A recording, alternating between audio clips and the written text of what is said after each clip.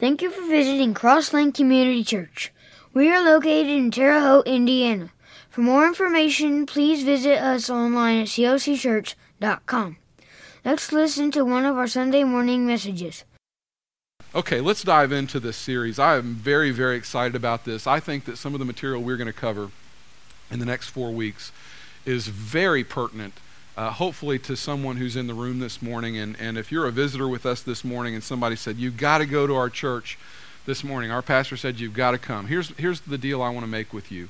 I'm going to respect whatever position you come from relative to Jesus. I'm going to respect any position you come from relative to God, but I am also going to try my best to achieve a very specific agenda with you for the next 3 or 4 weeks. And if you are a person that doesn't go to church a lot, or if you're a person that you're not even sure what you believe, I want you to know that you're in a very safe place. I want you to know that we value you very highly, and we do not look down our nose at you at all. In fact, we highly respect you and highly respect the opinions that you have. But I think that we have some things that we can say to you in a way that maybe have never been said to you before. So I'm just going to shoot straight with you for the next several weeks and try to get you to see some things from a new perspective maybe.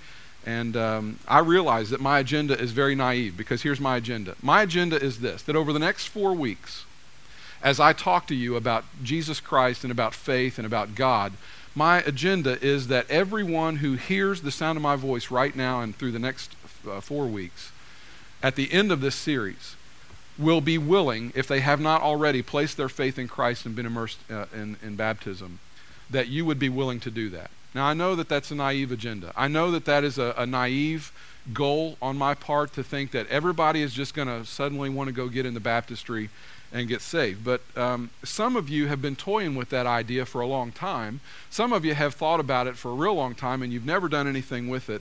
And you think, well, I think there's something more. I know there's a God. I know something about Jesus, and I know there's something more than what I've learned or what I've been told, but I don't really know where to start. And you maybe for you, you've got a foot or two on the brake. The car's moving, and you're thinking, I'm just not sure I'm ready to go there just yet. I would like for you in the next 4 weeks to give up some of your resistance.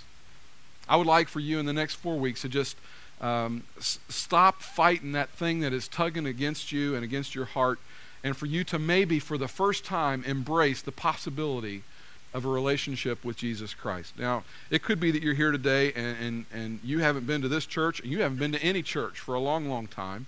And not only do you have both feet on the brake, you're not even really sure you're in the car. You're not even sure you're heading in that direction at all. And you would say, this whole faith thing, I'm not sure I want to even talk about faith. And you're thinking, oh great, they told me that this guy was going to be nice to me, and now right off the bat he's putting pressure on me. Not so.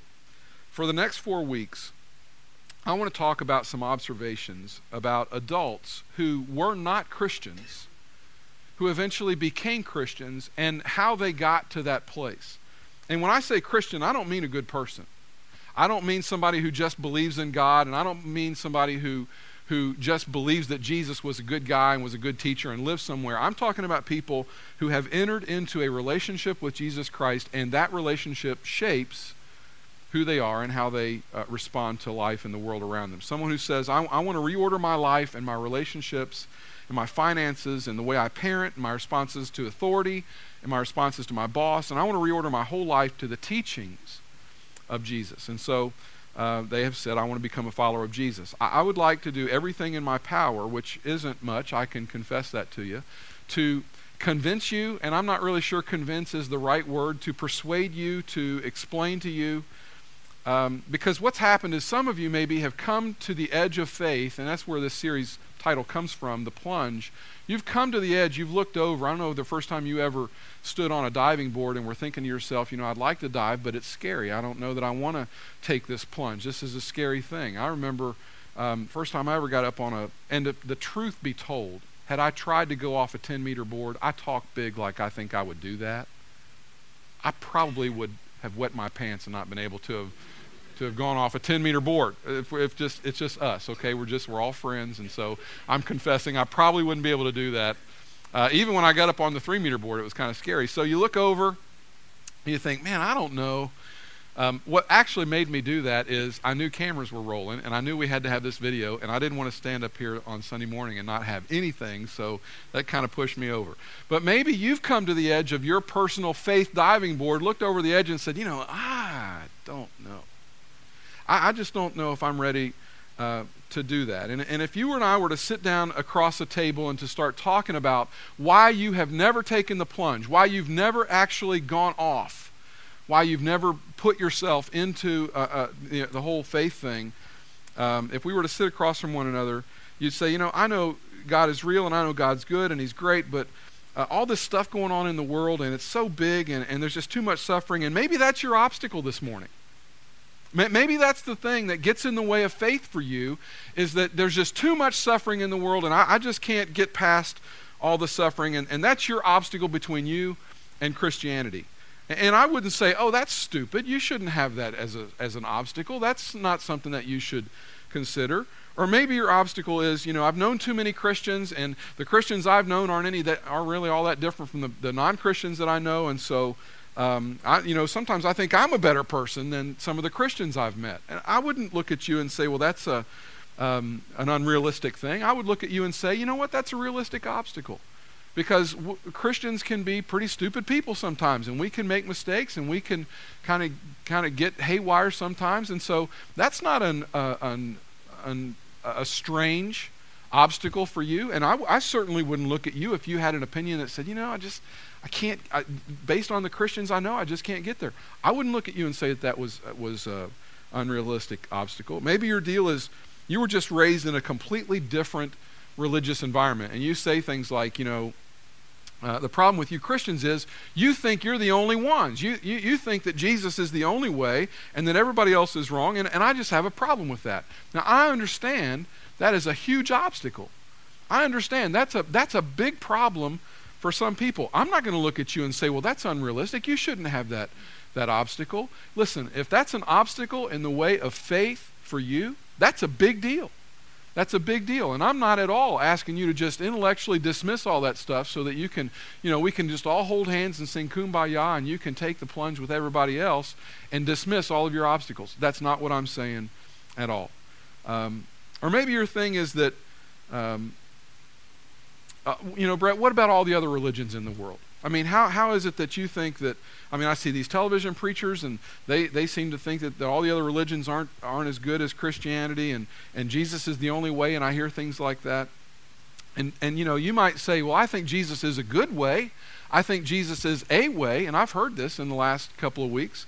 But I just can't get past the exclusive claims of Jesus on the lives of people that he wants to follow them. There has to be more than one way to come to faith. Or maybe your deal is, you're starting to believe this whole thing, but your family didn't.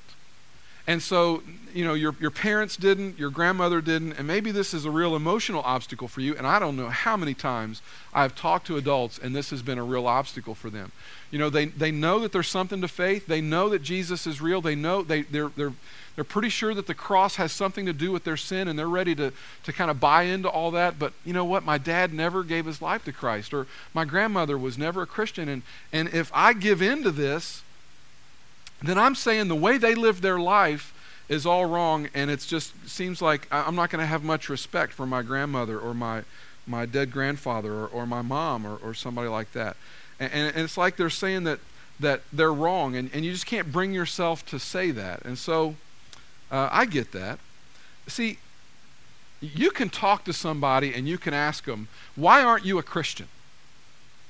And what you are likely to hear is, well, if I have to be honest, the whole notion of Jesus paying for my sins is just something that I struggle with. And I've heard that a lot. I've heard a lot of adults have a problem with the whole free lunch thing because you've been taught in your world there's no such thing as a free lunch. And then all of a sudden here comes the preacher and he says, Jesus died for you. You can have salvation. It's free to you. And you hear that and the skeptic in you says, no, nothing's free. Nothing is free. And this whole notion of somebody paying for my sins and the sins of the whole world, Brett, I just don't buy that, and that would be their obstacle. Maybe your obstacle isn't even that specific. Maybe, in fact, I think there are a lot of people who are in this category. The reason you're not a Christian is that you just don't care. It's just like, it's just not that big a deal. In other words, if I said to you, why won't you become a Christian? You would look back at me and say, well, Brett, why won't you become an astronaut? Why don't you just stand on one foot? I mean, it just doesn't seem like that big a deal. It's never been something, I don't know. I don't even care. I don't feel the tension. Somebody would say, I don't feel any draw or any need. Brett, that's great for you and all the naive people that go to your church, and that's wonderful, but I just don't care. It's just not that big a deal to me. And so those might be some of your obstacles. And for me to stand up here and tell you in the next 4 weeks that I want you to just cross the line, and that's a little bit naive on my part to suggest that you're just going to dismiss whatever obstacles are in the way, and you're going to take the plunge, and you're going to do this thing and just dismiss all those obstacles. That's highly naive on my part, and I don't expect it to be that way. Because you have things that are between you and becoming a Christian that are very real to you, and they're big, and they are questions that have not been answered to this point, and you can't ignore those. In fact, I'm telling you that you would be foolish. You would be foolish to dismiss those obstacles in your life. Okay, so let's just start there. Let's start by me acknowledging that you've got obstacles. They're very real obstacles. They're very valid, and nobody in this room this morning expects you to just put those aside and be that intellectually untrue to yourself. Now, here's something that I need to say. I've seen my share of adults come to Christ, and here's what I've seen. Very few adults have come to Christ after they have worked their way through every obstacle that they have to faith. In other words, it happens, but it's very rare. In other words, a person says, my issue is suffering in the world, and then someone gives them a book, and they read a book on suffering in the world, and at the end of that book, they get that issue resolved, and they say, now that I've got this obstacle or this issue resolved, I'm ready now to receive Christ and to step into faith. It just doesn't happen that way for most adults. That almost never happens, in fact. And yet, you and I, if we were to have a conversation about Christianity, you would throw out an obstacle, and we could spend almost all of our time talking about whatever that is, and it could have been one of those things I mentioned earlier, as to the reason that you resist Christianity. And even if I were to be able to explain to you everything about that objection, every problem that you have with that, and if I could get you over the hump in every possible objection you have, it is not likely that you're just going to become a Christian after I can explain away all your obstacles. It's not going to happen like that. It just wouldn't. Here's what I've observed. Adults who become Christians generally do not do so by working through all their obstacles. They generally do so because something happens that shrinks those obstacles. Something shrinks the objections that they have to faith. They still have the same questions, they still have the same obstacles, but they embrace Christianity anyway, and they just carry those things along right into their faith with them. Now, here's one of the things you hear once in a while. Someone has a big tragedy, and suddenly here's a man or a woman who has had all kinds of obstacles to faith, and the Bible and miracles and walking on water, and they say things like, you've got to be kidding if you think I'm going to believe something like that. I just don't think so. And you've had all these great questions, and then suddenly tragedy strikes. And these people who have never fully embraced Christ, and they have carried all these objections and all these obstacles with them all through their life, and then this major bad thing happens. They suddenly find themselves on their knees next to their bed praying to a God that they're not even sure really exists, but they're kind of in the frame of mind that says, I'm just going to hedge my bets right now, okay? I don't really know what's going on in my world, and it just makes sense for me to get on my knees and to pray, because now, instead of this being an intellectual category, this has become really personal in my life.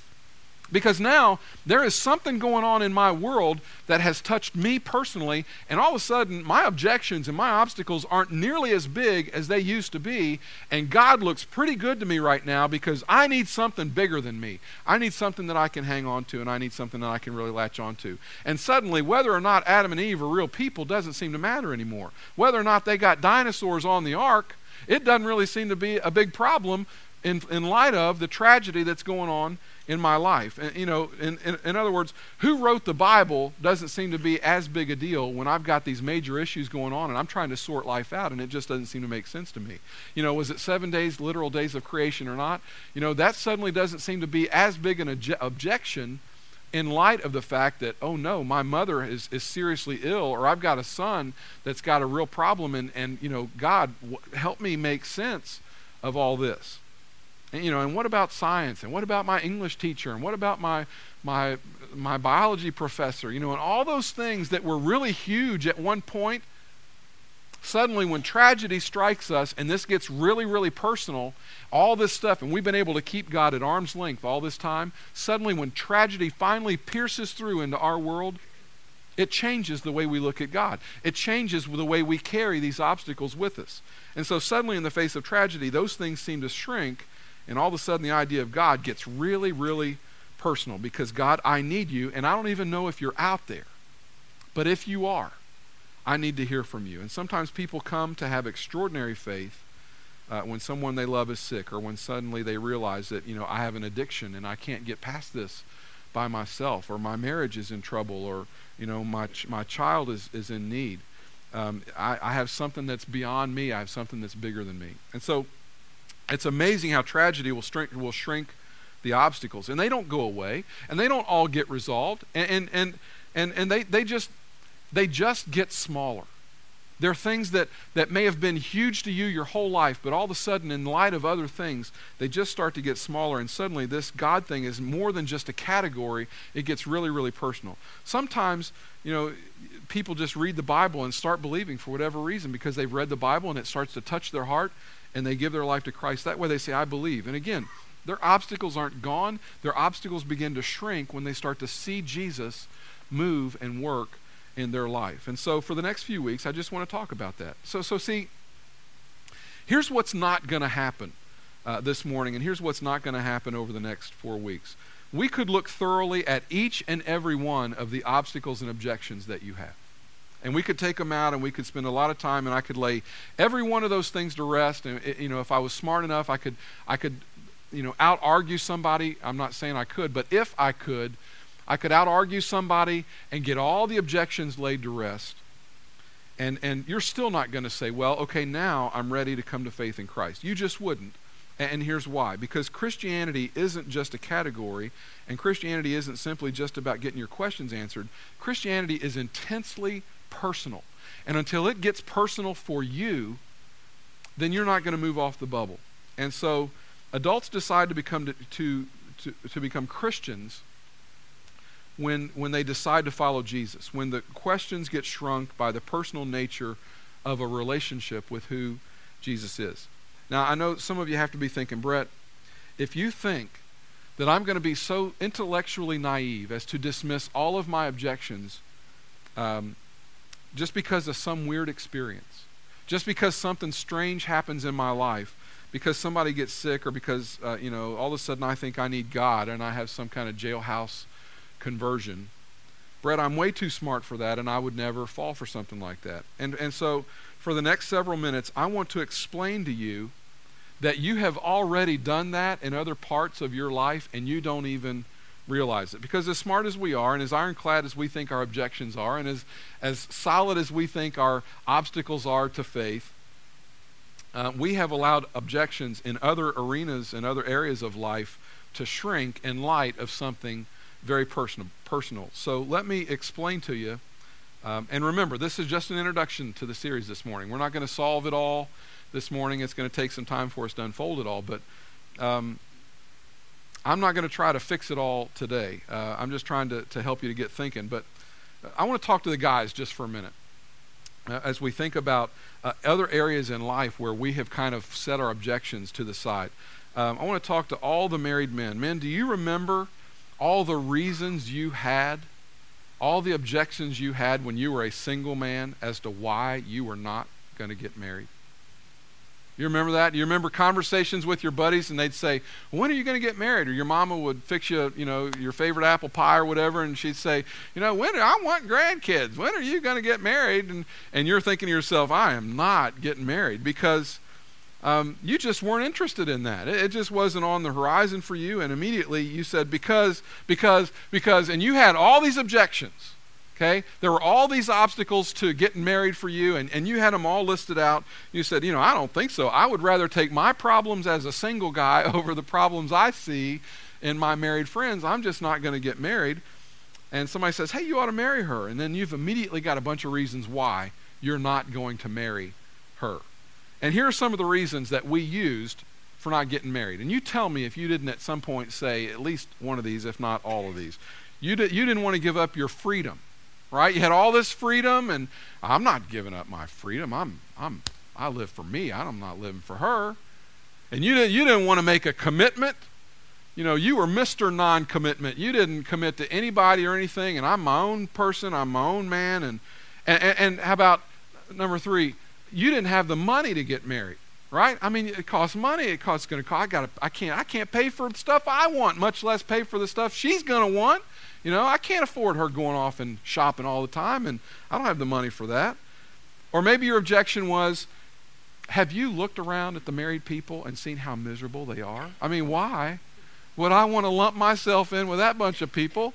I don't want to get married and look like those people. Or maybe you said, I'm just too young. I know I'm just 46, but I'm too young, I can't get married yet.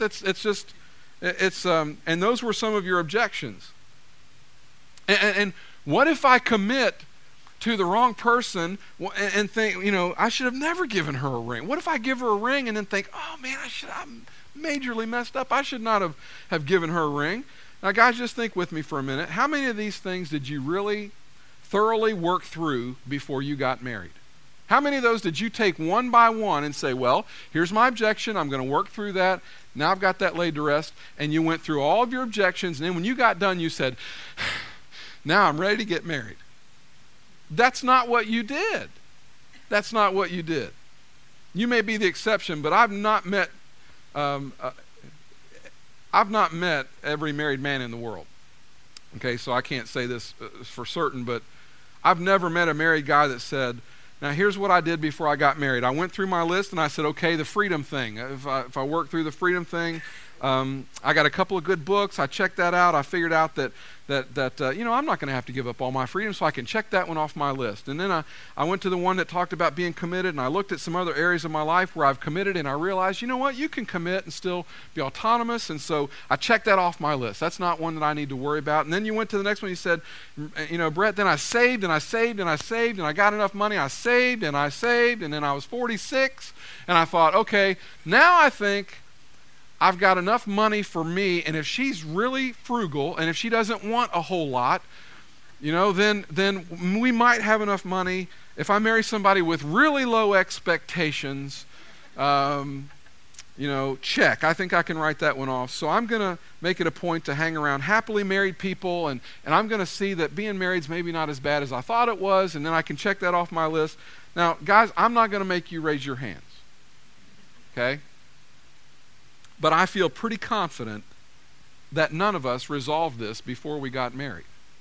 Do you know why?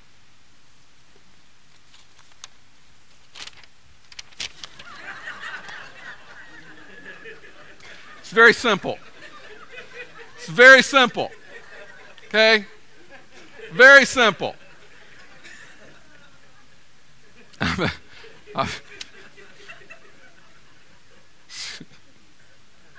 I'm just kidding. I'm not really, but I am kind of kidding. What happened is you fell in love. Okay? You fell in love. And because before love came along, marriage was a category. It was a thing that you kept way out there, away from you, and you could talk about it the way we were just talking about it. You could have all these objections, and you could object and object and object, and even when somebody would try to put pressure on you and get married, you had an obstacle, and they were real. And when you would say those, people go, well, that's pretty good. Now, I'm not discounting that they were very, very real, but here's what happened. See, when they talked about, well, why don't you get married? You had all your obstacles, but then you met her, right? You met her. And she was different than all the other ones that you'd ever dated. And there was something special about her. And she got very personal. And it got very personal. And now, all of a sudden, the obstacles in your world, it wasn't about committing the rest of my life to somebody out there somewhere. It's about committing personally to her. Because it got personal, your objections started to shrink. And now when you started to think about, well, I don't, forget the fact that I don't have enough money, it's her. And I'll find the money to get married to her. Because again, it got personal. And all of a sudden, when it got personal, you were able to overcome a lot of your objections to getting married. And so you got married in spite of the fact that you didn't want to give up your freedom. You got married in spite of the fact that you didn't want to make a commitment, in spite of the fact you didn't have enough money, in spite of the fact that you saw unhappily married people all around you. None of that seemed to faze you. All of a sudden, your objections started to really shrink in light of the fact that you had now met her. And she was touching your heart in a way that had never been touched before. And so you thought, even if I met someone else, I will never meet anybody else like her. And your objections didn't go away. They just got a whole lot smaller. See, they don't become Christians by working through the list, because whatever your objection to Christianity is, I could give you a book about it, and you could read the book, and maybe you could even out-argue the author of the book, but that wouldn't make you a Christian. You're not going to read the book and come to the end of that and say, well, okay, maybe I need to come to faith. Any more than working through all your objections to getting married is going to make you want to get married. You just had a lot more information. That's all that would happen. If we work through all of your obstacles and all your objections, the only thing that's going to happen is you're just going to have way more information, but you're still going to have the obstacles. And you're still going to have the objections. Christianity is, at its nature, so incredibly personal that the only way you will ever take the plunge is as these objections begin to shrink. And so I'm not asking you to intellectually dismiss all those things. Those are real things. They are things that should be considered, and I wouldn't for 1 second just offer to you, you just need to leave here and forget all that stuff. No, not at all. There are a lot of illustrations of this. Ladies, let me talk to you for a minute. Why would a woman want to have a baby? Have you thought that through? Do you know how dangerous it is for you physically to have a baby? Have you not paid attention what it's going to do to your body? Have you not seen these women walking around that are bigger than a house and understand that that's going to be you and that's going to change your body in ways you can't imagine? Do you realize it'll never be the same in your house again? That peace and quiet you have in the morning when you wake up and you have your coffee all by yourself. Your husband has gone off to work and you can just sit there and relax and eat bonbons and watch The View all day. I really don't believe that that's what you do. Thank you. Thank you for not throwing something at me when I said that. Have you sat down and added up the tens and tens of thousands of dollars that it is going to cost you to raise that child? And believe me, now that we're in the throes of college, what it's going to cost to educate that kid? Have you thought through what this child is going to cost you? Have you added up what it takes to raise a baby? Do you have that much money? I mean, why would you have a baby? It's not because you worked through the risk factors. It's not because you worked through the money factors. It's not because you worked through all the physical factors and understood and were okay. It's not because of any of that. It's because something inside of you started to shrink those objections when it got really personal for you. My husband and I want to bring a life into this world, and we want to love a baby. And it got really personal for you. And any objection that I might be able to stand up here and give you all the objections and even make a pretty strong case as to why you shouldn't have a baby. And you might say, Brett, you're making great observations, you're making great points, but the fact of the matter is, I've gotten to a place where this is really personal for me, and I am going to have a baby. I know it's going to give me stretch marks. I know I'm going to be tired. I know we're not going to have any money. I know this kid's going to scream all the time. I know I'm not going to get any sleep. I know it's going to grow up, and I'm going to ask myself, why did I do that? But all those objections shrink, don't they? When you start thinking about holding a baby in your arms, it gets personal and your objections start to shrink down. All I'm saying is, I think you have to keep your objections to Christianity front and center. I think you have to keep asking big questions. I think you have to keep being honest with yourself. But the point of these messages is not, don't worry about your objections. Just get over all that stuff and move on. All I'm saying is that chances are when you decided, if you ever decide to become a follower of Jesus, the things on your list will not go away. They're just going to be smaller.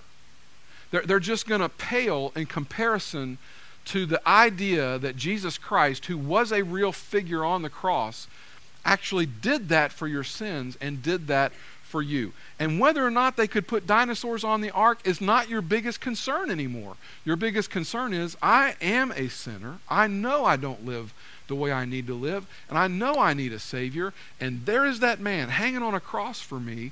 And suddenly when I start to focus in on that and what that means for me personally, my objections start to shrink.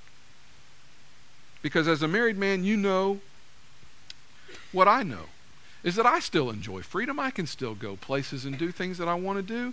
The money thing went away. The objections that I may have had as a young man to getting married, I just don't think about those anymore because those things shrank when I met her. And that's what happened to you. Those things shrank when you met her or when you met him and you said, you know what, I'm ready to do that. And the reason you look at other Christians and think you are so naive to believe that, I just don't understand. I don't know how you hold down a job. I don't know how you raise a family. I don't know how you can be as smart as you are and be a Christian. The whole point behind that is that the answer is, well, of course they're smart. Of course they're not naive people. They have not checked their brain at the door. I say all the time, you do not have to check your brain at the door to be a Christian. Some of the smartest people I know believe that Jesus Christ died on the cross, raised from the dead, and that saves them. And so it's not an intellectual thing. It is that these objections started to shrink when we started to look at it in terms of our personal relationship with God. So I want you to turn to John chapter 1, and we're going to do a little Bible study here. And I know you're thinking, how in the world is he going to fit all that in? We're going to go warp speed, all right? It's going to be really quick. But I'm going to show you in Scripture where this happens with someone. Beautiful illustration of what we're talking about this morning from John chapter 1, verse 43. And I'm just going to jump in, and we're going to put it on the screen for you so you can follow along that way. John chapter 1, verse 43. The next day, Jesus decided to leave for Galilee, finding Philip. And Philip becomes one of the disciples of Jesus. He said to him, "Follow me." The next day, Jesus decided to leave for Galilee. Finding Philip, he said to him, "Follow me." Philip, like Andrew and Peter, was from the town of Bethsaida. And here is where the story is going to kind of pick up momentum and it's going to really snowball. The next day, Jesus decided to leave for Galilee. Finding Philip, he said to him, "Follow me." Verse 45, Philip found Nathanael and told him. Now, Nathanael is one of Philip's friends.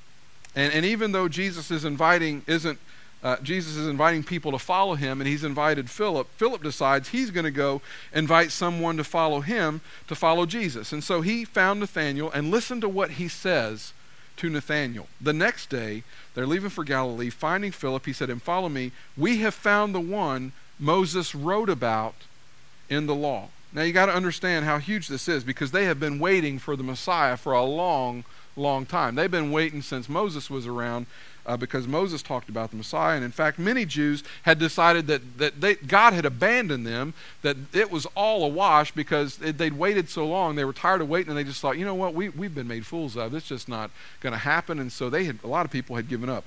And he says, this is the one Moses told us about. Now, imagine that you and a couple of your friends walked up and said, you know that one that we've been waiting for? You're there, you're standing there, and a couple of your friends walk up to you and say, you know, the one we've been waiting for hundreds and hundreds and hundreds of years, we found him. And you're there and you go, right. You found the one. You have found the one that we've been waiting on all this time. hundreds of years, all of Rome, and you're the one that has found this person that we've been waiting on. Verse 45, we have found the one Moses wrote about in the law and about whom the prophets also wrote. In other words, smart people for hundreds and hundreds of years have looked for this guy. And you found him. Who could believe that? And then Jesus says something that Philip says something that he probably shouldn't say. Jesus, and he tells where Jesus is from. Jesus of Nazareth, the son of Joseph. Now, Nathanael is like some of you and like some of us used to be and like some of us maybe continue to be from time to time. Nathanael is a little bit skeptical, and he should be. And he's kind of there. He's minding his own business. And his buddy walks up and says, hey, we just found the Messiah. Now imagine you're Nathanael and your buddy walks up and says, hey, we just you know that guy we've been looking for hundreds and hundreds of years, the one that everybody talks about and the one that everybody's given up on? We just found him. He was over there at the restaurant ordering a corn dog, and we found him. We're not even sure he knows he's the Messiah, but we found him, and come here and meet him. And so his name is Jesus of Nazareth, the son of Joseph. Nathanael is an honest guy, and when he's got an issue, he just puts it right out there. Check out verse 46. Instead of saying, oh, that's great, Nathanael says, Nazareth? And Philip's thinking, oh, I shouldn't have said Nazareth. I shouldn't have said Nazareth. Nazareth, can anything good come from Nazareth? Nathanael isn't impressed that they found the Messiah, and as soon as he hears the word Nazareth, he's going, I don't think so. I don't think anything good comes out of Nazareth. Now, that doesn't mean anything to us. For some reason, Nazareth had a really bad reputation. We're not even really sure why Nazareth had a bad reputation, but he says, first of all, Nazareth, you didn't find the Messiah, okay? And if you did find the Messiah, you certainly aren't going to find him in Nazareth of all places. That's not where the Messiah is going to come from. Nazareth, can anything good come from Nazareth? It would be like somebody that you love has a really bad disease, okay? They've got a really bad disease, and someone comes up and says, hey, I have found the doctor who can cure that bad disease. And you say, okay, well, where are they? At the IU Med Center? Are they up at Purdue? I mean, are they over in Indy somewhere, St. Francis or Methodist, or we got to go to John Hopkins? I mean, where is this doctor that has this magical cure? And you say, oh no, he's at Sandcut. You say, Sandcut? Now, I got no beef with Sandcut, but the last time I checked, there's not a hospital in Sandcut, right? There aren't doctors hanging around in Sandcut going, I think we've got this whole disease thing nailed down. You say, yeah, no, it's Sandcut, just north of Terre Haute. I've been to Sandcut, but you're telling me the guy that's got the cure for my disease or the disease for the person I love, you found them in Sandcut? Yeah. Now at this point, Philip could have made a huge blunder. He could have made a huge mistake. He could have sat down and said, okay. I know that you think nothing good can come out of Nazareth, but I'm telling you, he's coming from Nazareth. And this is all the reasons why he could come from Nazareth. The mistake Philip could have made was to focus in on Nazareth and make the objection the whole big thing. Philip doesn't do that.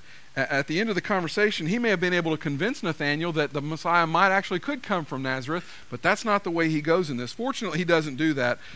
Instead, he illustrates what's been happening for a couple of thousands of years and as it relates to adults coming to this place where they feel like they can embrace Jesus. Verse 46, come and see.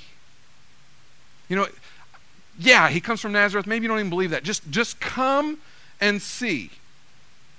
Well, wait, we got to talk about this Nazareth thing. No. Nathanael, forget that. Forget Nazareth. Just come with me and see him.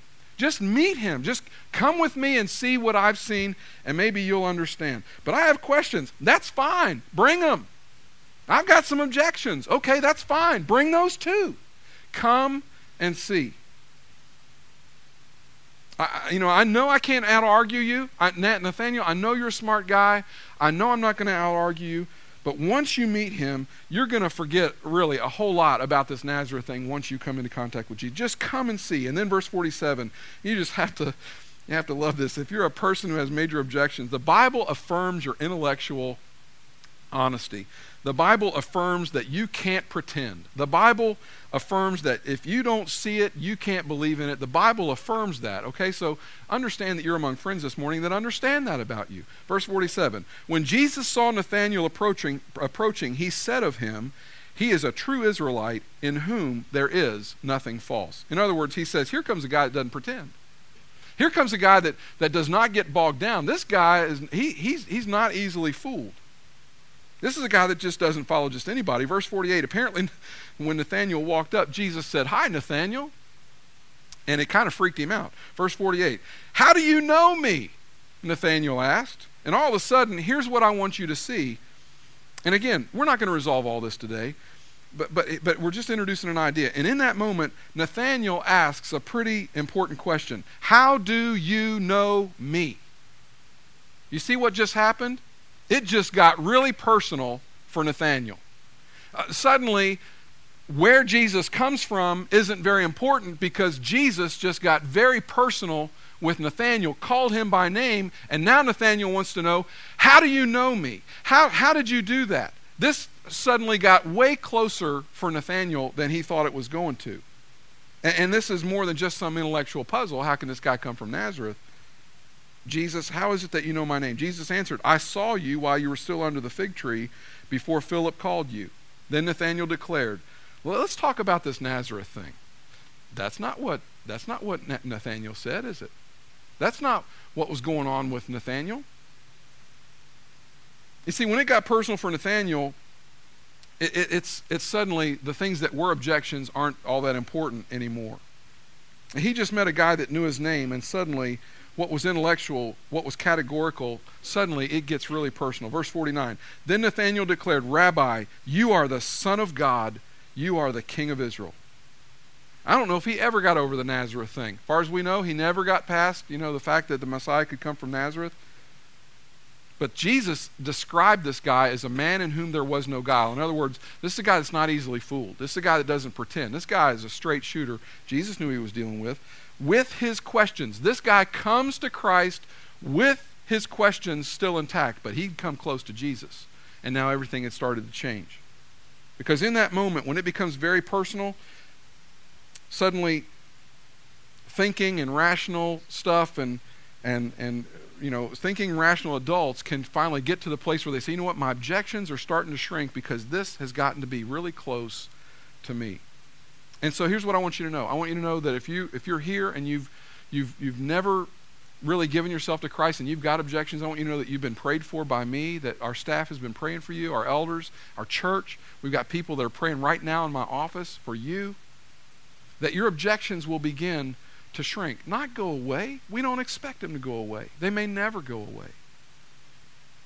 But let's be honest about this too. Sometimes the objections that we throw up are nothing more than a smokescreen, because we know that if we ever really do come close to Jesus, we're going to have to change some things. Our lifestyle is going to change, and we think, well, I don't want to do that, so I'm just going to come up with all these objections, and if they ever say something to me, I'm just going to ask them a bunch of questions about dinosaurs on the ark, and they'll leave me alone.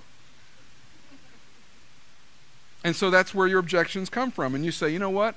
I don't really have all that many objections. I just don't want to have to change my lifestyle. Well, let's be honest about something. That's not very intellectually full of intellectual integrity either. That's not very intellectually honest, is it?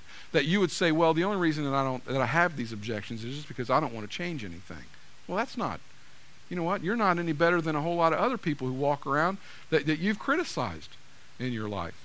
So there was a time when the Pharisees were trying to trick Jesus. And they asked him a question, what is most important to God? Now, if you were around Jesus and someone asked Jesus, what is most important to God? At the moment Jesus cleared his throat and got ready to answer that question, wouldn't you lean in to want to hear the answer? That happens in Scripture. Listen to what Jesus said. Love the Lord your God with all your heart, with all your soul, and with all your mind. Love, the first word, love. Not understand. Not know everything about. Jesus says, look, love. When you begin to love God, it will become personal for you and the objections will begin to shrink. But if you make this all about understanding, but let's understand this about one another.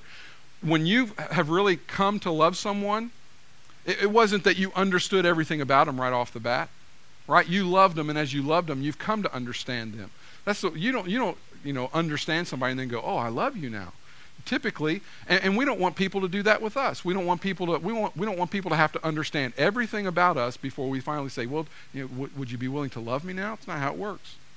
When it becomes personal, these things go away. The Bible says that it is God's nature in you that says, I fell in love and I brought my questions with me. See, when this gets personal, and when you start to see Jesus Christ dying on a cross for you, suddenly all these other things that you've held as objections, they may not go away. They may never go away.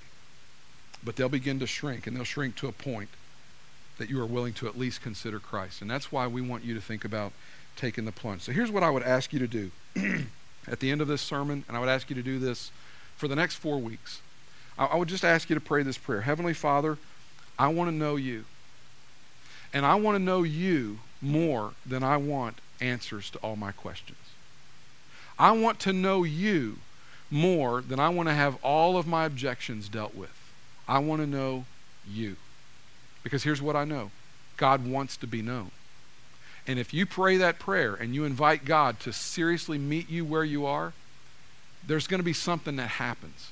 And when it happens, you're going to watch your obstacles, you're going to watch your objections slowly begin to shrink. And you will realize that he is not just the Savior, he is your Savior. And when he becomes your Savior, suddenly all these things that you've put up and said, this is why I'm not a Christian, suddenly they go away because you realize, I need a Savior. We're running late. I apologize for that, but let's pray and give you a chance to respond.